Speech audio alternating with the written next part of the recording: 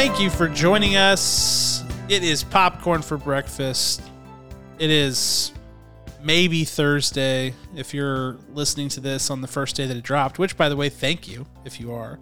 Otherwise, it's some other day, and we're also still thankful for you for listening. With me, as always, your co-host, Kirk.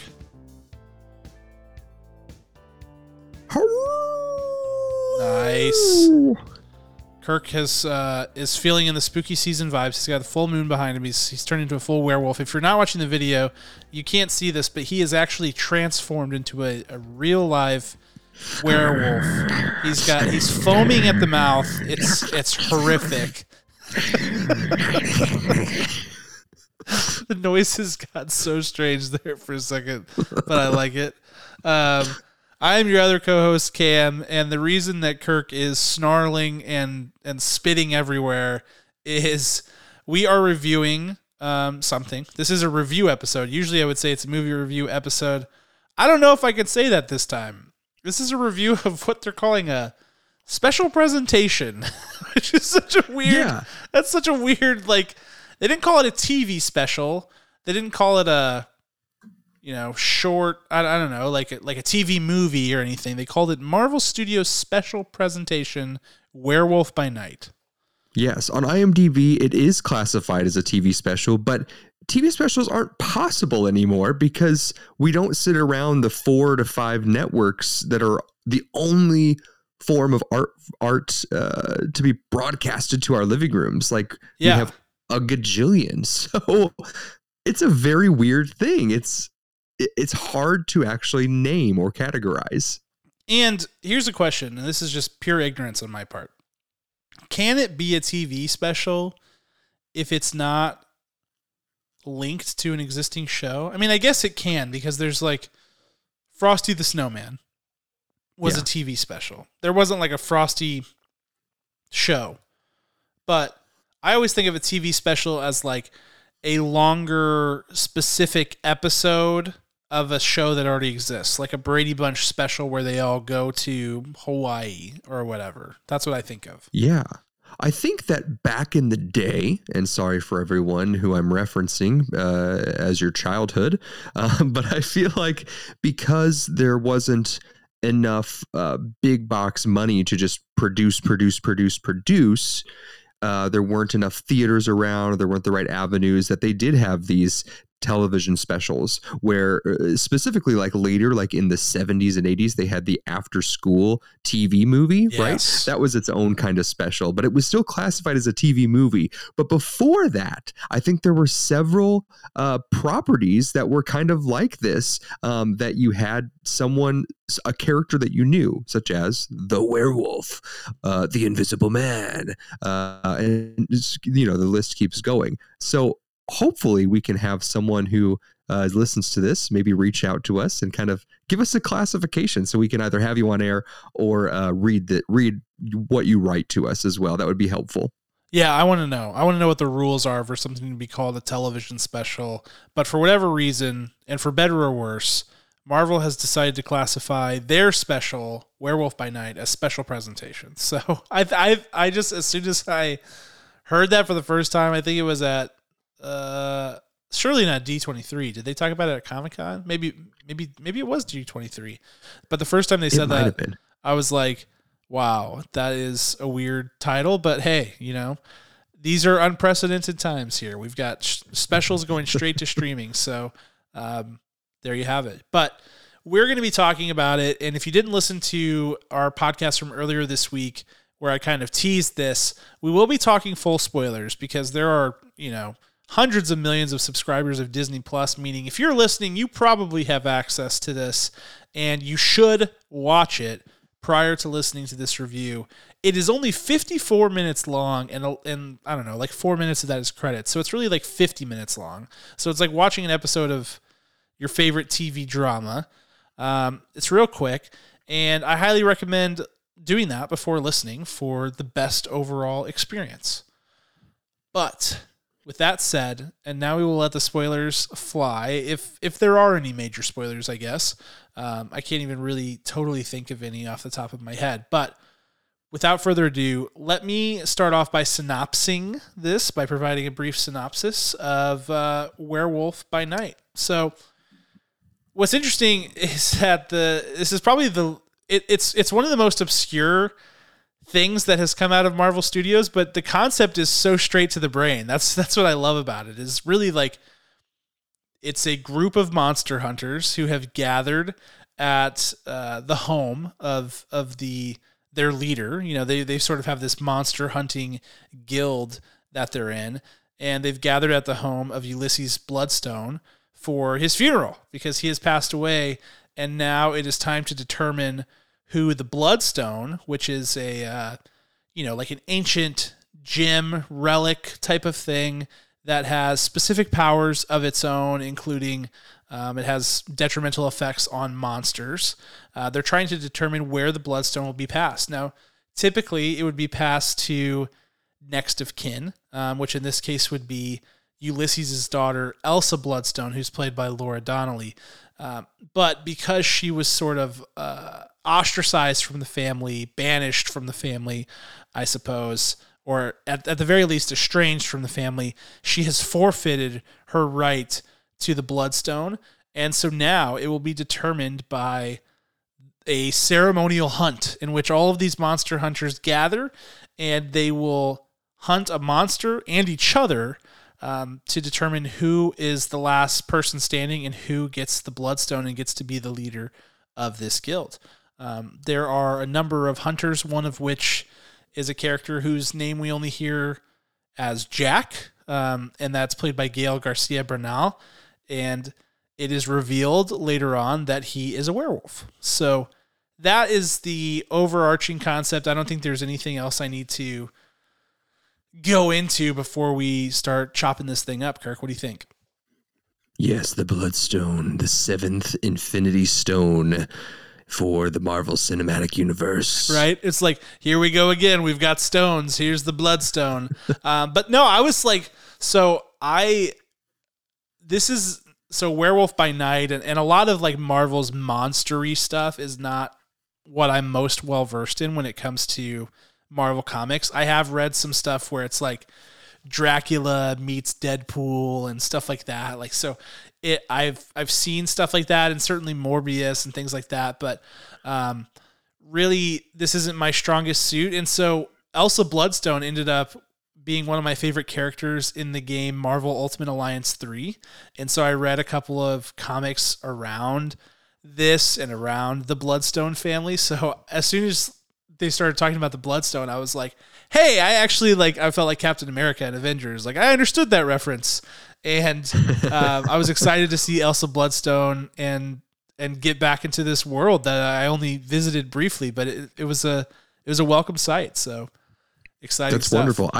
As I'm thumbing through my father's comic book collection that I inherited from him, or rather stole from him when I was 12, I have noticed there are a couple of werewolf comics from the original kind of print from the 60s, and I have not picked them back up. They're already bagged and boarded, but I feel like maybe I should do that tonight after we review this bad boy. Yes, that's the great thing about comics, at least I think, is they've been around for so long and they've gone so many different directions that there's so much weird stuff that like even within these big comic houses like Marvel and DC, there's just so many weird things that they have explored over the years, and some of that stuff works, like Werewolf and some of the other characters that they came up with over the years. So it's exciting. I'm excited to have some of the more obscure stuff making its way onto the screen, even if it is a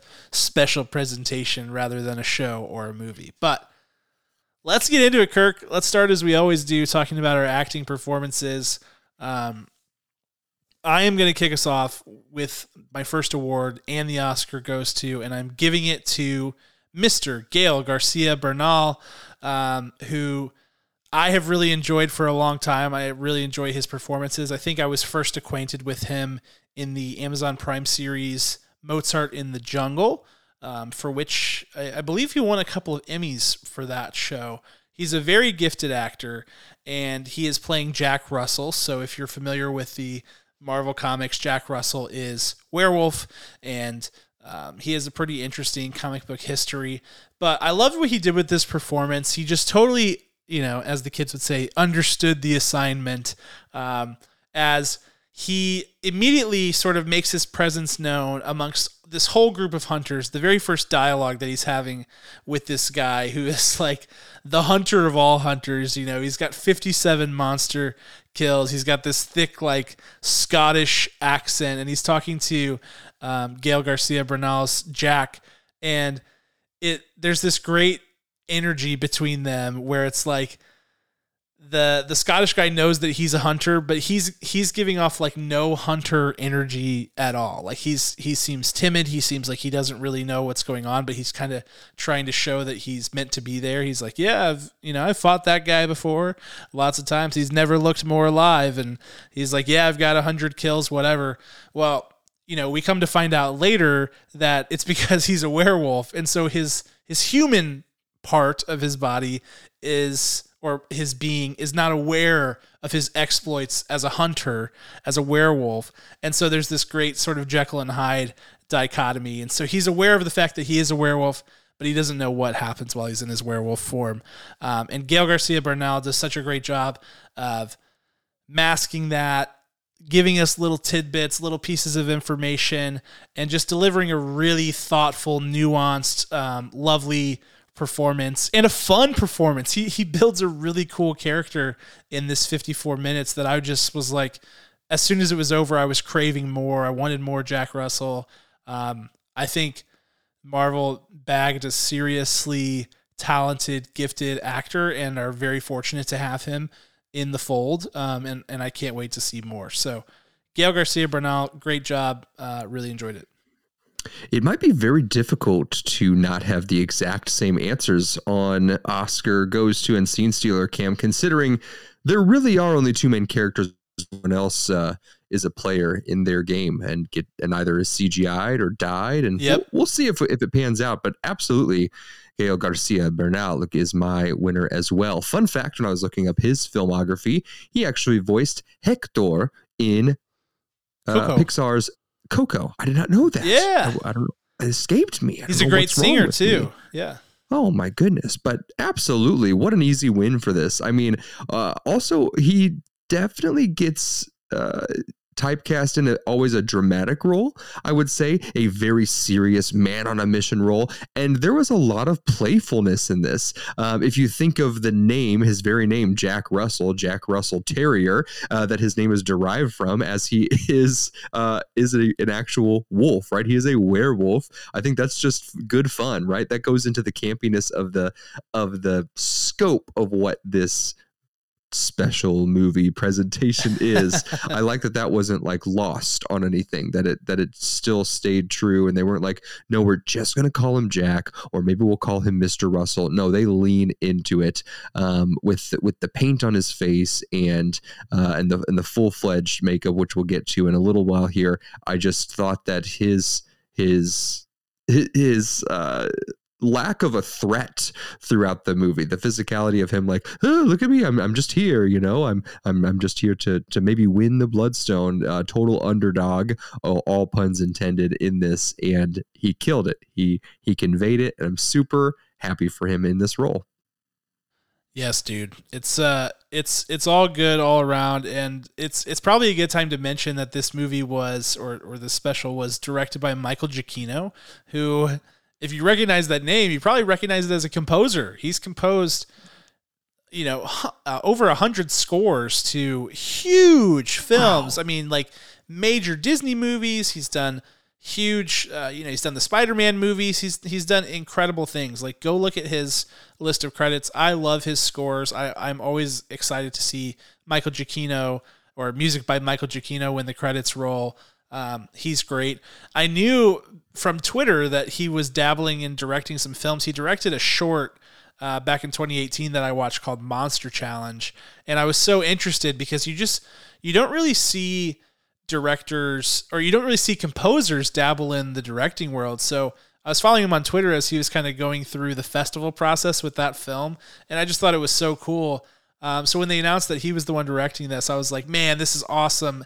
And I love the approach that he took with it. I think that we'll obviously get into it more later, but I think he did a really good job directing his actors, particularly Gail Garcia Bernal, to make sure the viewer is right in the palm of your hand, that we're not giving away too much too early, and that they're asking the right questions. Because as a viewer, you should be asking at the beginning, why does this guy seem like he doesn't know what's going on? Why does he seem like he is not someone with a killer instinct?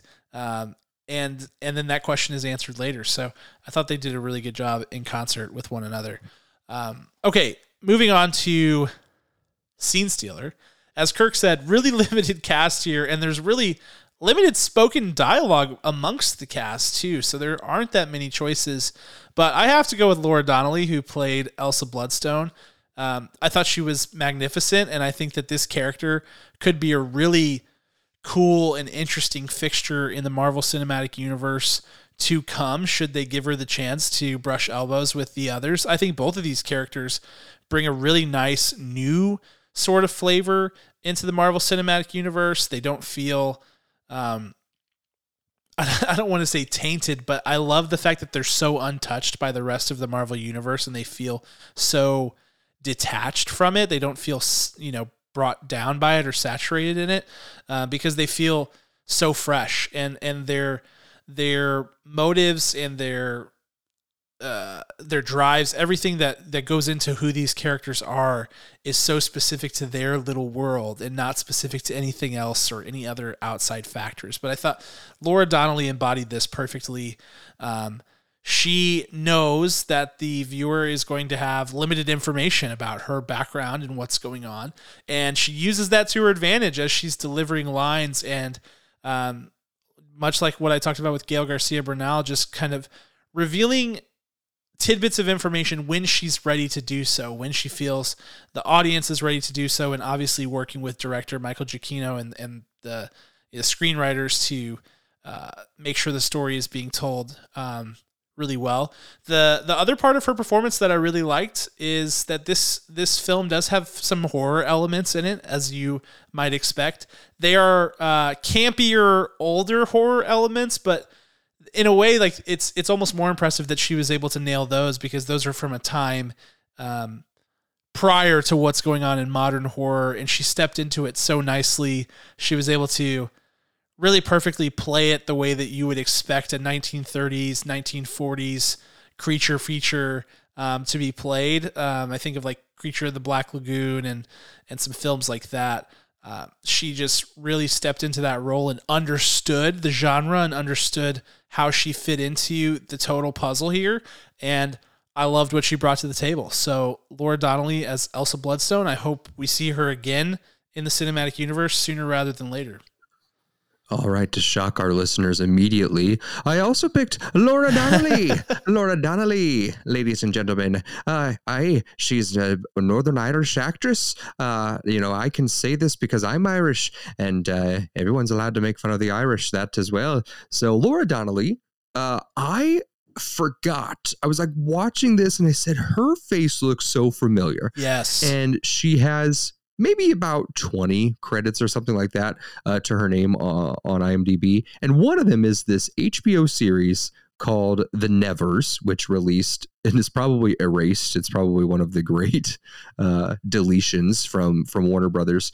But this show called The Nevers, it was like this band of women who were suddenly entrusted with these powers. So she's been in this mystical world before. The show didn't really take off. It did okay, but I was like, this woman is very familiar, and I was super excited to draw that connection, draw that line. So hopefully, if you're a The Nevers fan, you were very excited when she stepped onto the screen. Very just powerful when she steps onto the screen. I mean, there is no part of her who has to fake it, or there's not a moment where you don't believe her. She steps in, she's like, this is my house, this is my bloodstone, that's my stinking name, and this is mine. I'm gonna kill all you fools. When she steps onto the into the grand ballroom, if you will.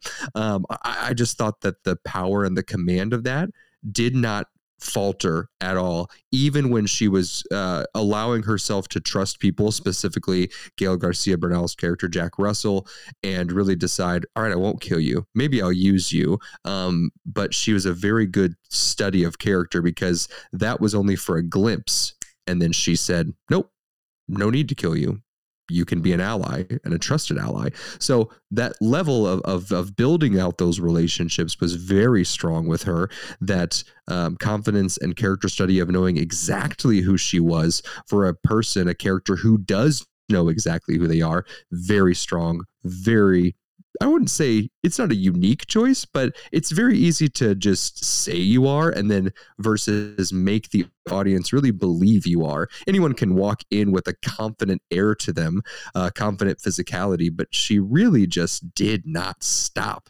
And from all of her different fight scenes to the characters she had to stab, slice, behead, whatever, it was just really, really an exciting arc as we first saw her as the heir of the throne. Give me my money, to no, I literally will kill you for it. I promise you I'm really good at that. And then proving that on screen. So Laura Donnelly, ladies and gentlemen, move over, Black Widow, and anyone else who is looking for this all-star female role. She is the one from Northern Ireland. Very good. Yes, I wholeheartedly agree with all of that sentiment. So let's talk about the production, Kirk. Let's talk about, because this is the interesting part, I think, among other things. I think the whole thing is very interesting, but the thing that is going to jump out to people when they see the trailer, when they see the title treatments and the marketing materials, is this looks like a early 1900s, creature feature. It looks like an early 1900s monster movie. And Michael Giacchino went to great lengths to be able to do that. So let's talk about it, and let's start with showstopper. I think for me, my showstopper, obviously this thing is very stylish, and I love the stylistic touch here. I think it's a lovely homage to that genre. He obviously knows it quite well. And it is a true homage, I would say, too, rather than being something that is, it's an homage in the sense that it feels totally its own while also paying tribute to the great features that came before it without feeling super copycatty, which is nice. But what I love about this, outside of the stylishness, is how he remains high concept with it, meaning that this thing is exactly what I said at the outset. A group of monster hunters show up at the funeral of their leader and have to figure out who's going to be the new leader. That's the concept. It's straight to the brain. He never diverts from it. And in the Marvel Cinematic Universe, that is so difficult to do. And many people who have recently, really good directors and really good writers who have taken on recent Marvel projects, have struggled to do that. And sure, maybe they were asked to dabble more, so they couldn't remain as high concept. But in this case, he really said, this is a monster movie. Period. End of story. Sure, there are characters that people will recognize, like Man-Thing and Elsa Bloodstone, and Jack. Like the fans are going to recognize those characters, but I'm not here to make a fan movie. I'm not here to make a Marvel movie. I'm here to make a werewolf movie that happens to take place in the Marvel universe with characters that are pre-existing. And he stayed true to that all the way through. It never wavered, and the whole project benefits as a result. I just love how simple he kept it. There were so many situations where they could have used dialogue to talk about things that are irrelevant to what's happening now, but might be relevant down the line. And he never took the bait. He never took the opportunity to over-explain. He trusted his audience. He trusted that he could make this thing simple and that we would come back asking the right questions and asking for more. And that's exactly what has happened with me. I loved what we saw. I love that he kept it simple. And I think that the whole thing works because it doesn't step out too far outside of what it is meant to be. And ultimately, what we're left with is a really slick, really fun, Halloween-y, spooky monster movie that takes place in the Marvel Cinematic Universe. And if you're a Marvel fan, I don't think you can ask for much more than that. Like, the there are so many disadvantages to the world of the Marvel Cinematic Universe expanding. You know, we've seen it, right? Like there gets to be too many pieces. It dilutes the product a little bit because undoubtedly some of them will not be as good. They can't keep the same content of quality or quality of content as they scale. We've seen all that happening with the shows and the recent movies that have come out. But this is the good side. This is the good side of expanding the Marvel Universe, is that you can go, look at this weird thing that we're able to do now because people love the Marvel movies. Look at this really cool project that we were able to spin up, and that's why this is just awesome. So keeping it high concept, keeping it simple without being tempted to dabble into the larger Marvel Universe is grade A+ for Michael Giacchino. Loved it. Michael Giacchino, one other thing that he is really good at in my showstopper is the actual werewolf in Werewolf by Night. Can you see my air quotes if you're watching on the video on YouTube? Don't forget, we're on YouTube. Shameless plug. I was just enamored by the werewolf shots. It was very similar to me. If you've seen Teen Wolf, I'm trying to think of like the other big wolf properties, werewolf properties. I mean, get rid of like not Teen Wolf MTV. I'm talking about Michael J. Fox, Teen Wolf, ladies and gentlemen. I mean, when you first see him, you see his eyes, you see his claws, you see the fur popping out from his clothes, right? And that is not because of Teen Wolf, Michael J. Fox. It's because of, from this era, from Fright Night kind of shows and movies and specials that came out back in the day, from their original source material. That's how it came out. And there's something so tried and true about that makes audiences be able to see just enough for their skin to crawl a little bit, but not too much to give away that, yeah, it's a guy in a wolf costume. It's, you know what it is when you really think about it. But the camera work, the cinematography specifically for the wolf reveal of Gael Garcia Bernal, Jack Russell Terrier. I mean, it's just beautiful. You have these close-ups, you have the clothes, you have the full body, but only from the back, but not like a full-blown, like fully lit scene of his full frame. It's really just these, you're just hoping to see the whole thing, and they never quite give it to us on purpose. Blink and you miss it. I think there's probably 2 to 3 shots that are all like 1 second or less before they cut away, but otherwise you are just grasping, trying to keep up with the movements of the werewolf, which is exactly the way the camera wants your eyes to move. It wants your body to move. I kid you not, I was watching this at midnight and my body was moving left to right, and my wife, who was dead asleep, just started also turning because the bed was shaking as I was trying to just kind of become the werewolf with him. It's that kind of art, and I don't know if they realize it when they're making it, or if it's just a residual effect of all of the work put in, that they're excited to hear what kind of feedback it is. But that is what makes all of this so much fun and just makes me giddy when I think about it. So the camera work for the werewolf is so high on my list. I absolutely loved it. Yeah, that's a good call. I think, like, it's just great monster work. And monster movies are such a cool thing. There's such an interesting subgenre within horror, and especially when you talk about these older films that this film was sort of meant to emulate. They're just their own thing, and they're so delightful and oftentimes just so wonderfully campy and great. And I just love the way that they captured it in this one.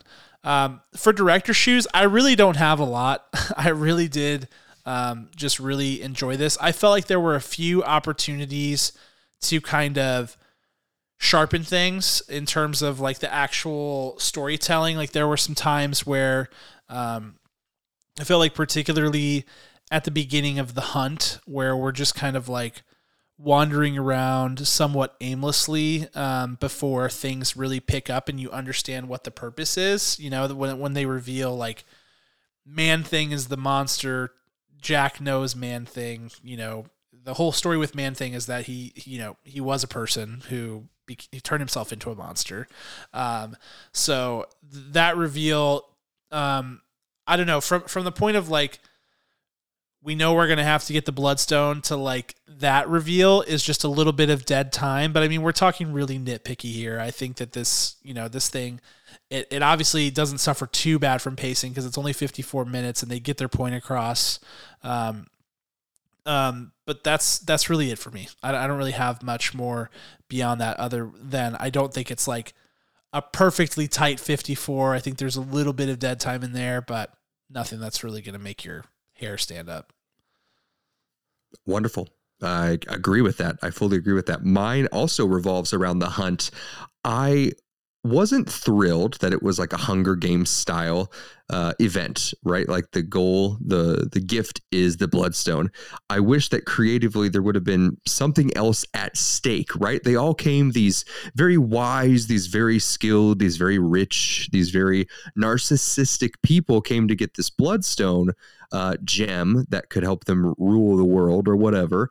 And you would think that there was some other collateral that might also be offered, right? Because maybe not every one of them is like a warrior that's ready to kill anyone at any moment. Maybe they hire people, right? Because they're fancy. Maybe they hire people to kill for them. So collateral, like their help, they would have revealed like, hey, there's weapons in the garden, like they say in the special here, and then they say also, if you don't do it, we have your family held hostage. We have all of your money. We've somehow gained access to it. We have this horrible thing about your reputation that we're going to reveal to all of your colleagues and family. Like, I just wish the stakes would have been a little bit higher with that instead of, all right, go kill each other, and whoever gets the Bloodstone gets the Bloodstone. I wish that there was a little bit more sinisterness on top of it. I feel like that would have made it even more thrust into the Twilight Zone level, because there's always so many layers from this era here. That would have really sent me over the edge. That's super nitpicky as well, but I feel like it needed that to raise the stakes just a little bit higher. No, I think you're right, and I feel like that's revealing something for me too, because there was a sense there was something here where, I couldn't really put my finger on it, and that's why I kind of said, like, I feel like there's just like a bit of a deadness, and it's not so much that like the time is being spent ineffectively. I think it's more so that like there's a period of time where you don't know how to feel, you don't know what's at stake, you don't know what's on the line and who you care about and why you care. So yeah, I think that you're exactly right. I think that would have helped a lot to sort of like, I mean, you've got the lovely Harriet Sansom Harris, who she's been around for so long, playing roles like this, being perfectly, beautifully sinister for years and years and years. Like she does a great job of driving that sinisterness by herself, but give her something big, Yeah. It helps at the end whenever she's like, we're going to let the werewolf kill Elsa, that definitely helps. But during the hunt, it's like, yeah, what's she got in this? What does she want? What kind of evil tricks does she have up her sleeve? I buy that. All right, let's talk final thoughts and scores of Werewolf by Night. I'll kick us off. Ultimately, just really pleasantly surprised with this. Not that I was expecting it to be bad. I wasn't expecting it to be overwhelmingly good. I didn't really know what to expect. I was excited as soon as I heard about this project because I was excited that Michael Giacchino was directing it to get another look at that. I was excited that we were getting some more obscure characters. I was thrilled when I saw the trailer and that we were going to a full creature feature motif and aesthetic. I think it was the right move. I think the directorial choices in this were sharp. I think it was artfully designed, great practical effects, great character design. I mean, we didn't even really get to talk about it. Man-Thing looked excellent. I really thought the whole production design and aesthetic came together so beautifully. The character work, though limited, was sharp, and they just did a really solid job pulling this together. I think it's a shame a little bit that they couldn't turn this into another, give us another 30 minutes, up the ante a little bit and turn it into a movie. You wouldn't really have to blow out the story too much more to make that happen. So that's just me being selfish and thinking this thing could really be a feature film. But as it is, it's really great. It works really well. And I'm giving it a 9.4 out of 10 kernels. Wow. That's a nice score there. Thanks, man. I had a good time, Kirk. I really enjoyed myself. You're up. Yeah, me too. I would say that I also thoroughly enjoyed my time watching Werewolf by Night. I really can't pick this thing apart like it was so easy to do with some of our other recent reviews.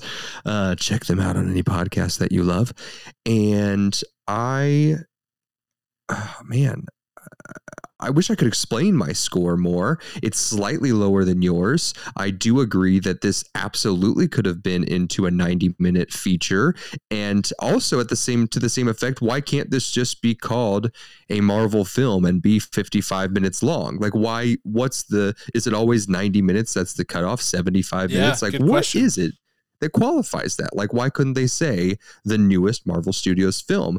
Couldn't they have released this to theaters and made like buku bucks because it's only an hour and they could just like turn that theater over and over again? I don't know. I feel like they could. I feel like they absolutely could.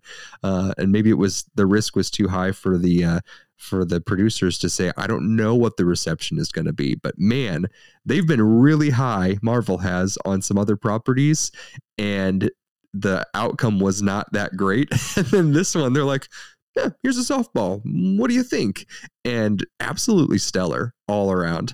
I do appreciate the other extraneous characters in the cast that are like super creepy. We don't know their background, but we see them multiple times. So they don't just seem like extras. They seem like, I don't know your name. I know you probably have a listed name, but you're a threat, and I'm going to see what happens when you attack. And the character design behind each of them was pretty cool. It was also very much so what this would have been like in the era that these films and TV specials were produced. So I really liked that too. So my score is very favorable as well. I'm going with an 8.9 out of 10 kernels today for the Popcorn for Breakfast podcast. Check us out. All right. And that is our review of Werewolf by Night. I think, I don't know, like, it's so interesting. I'm so hot and cold on Marvel these days. I feel like there are things that they've been doing really well, and there are other things that they haven't been doing really well. It's like, on the one hand, I don't want to say, let's get rid of all the shows, because some of them have been really great. And on the other hand, I'm like, let's find other things to do. But then they throw this curveball in the mix, and it's like beautiful and perfect and great. And it's like, man, I want more of that. But like, what even is that? It's not a movie. It's not a TV show. It's just its own thing. But like, if they did this with other smaller characters, I think that would be. It's a cool way to intro a character. It's very unique. Can you hear me at all? It really is. It really is. I can. Just for the listeners, I've, as Cameron has been speaking, I have put on a glorious Werewolf by Night headdress, if you will, and I am fully engulfed now in my werewolf form. Is that a werewolf? What is it? No, it's like a moose. I think it's a bison. Well, I love it anyway.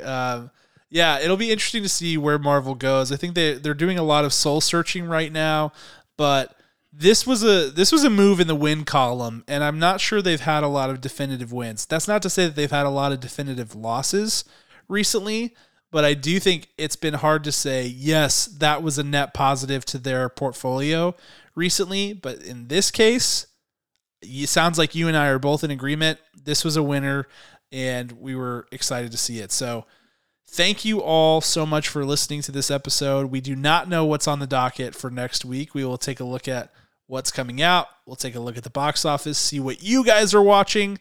As always, if you have suggestions for stuff you want us to talk about, movies you're planning on seeing this weekend, let us know. We want to hear. And you never know. It could end up on the podcast. But until that time, we want to give a special thanks to our executive producer, Ryan Spriggs, and Our original music is created by the band Rhetoric. Check them out anywhere you listen to music, and we will see you guys next week. Talk to you then.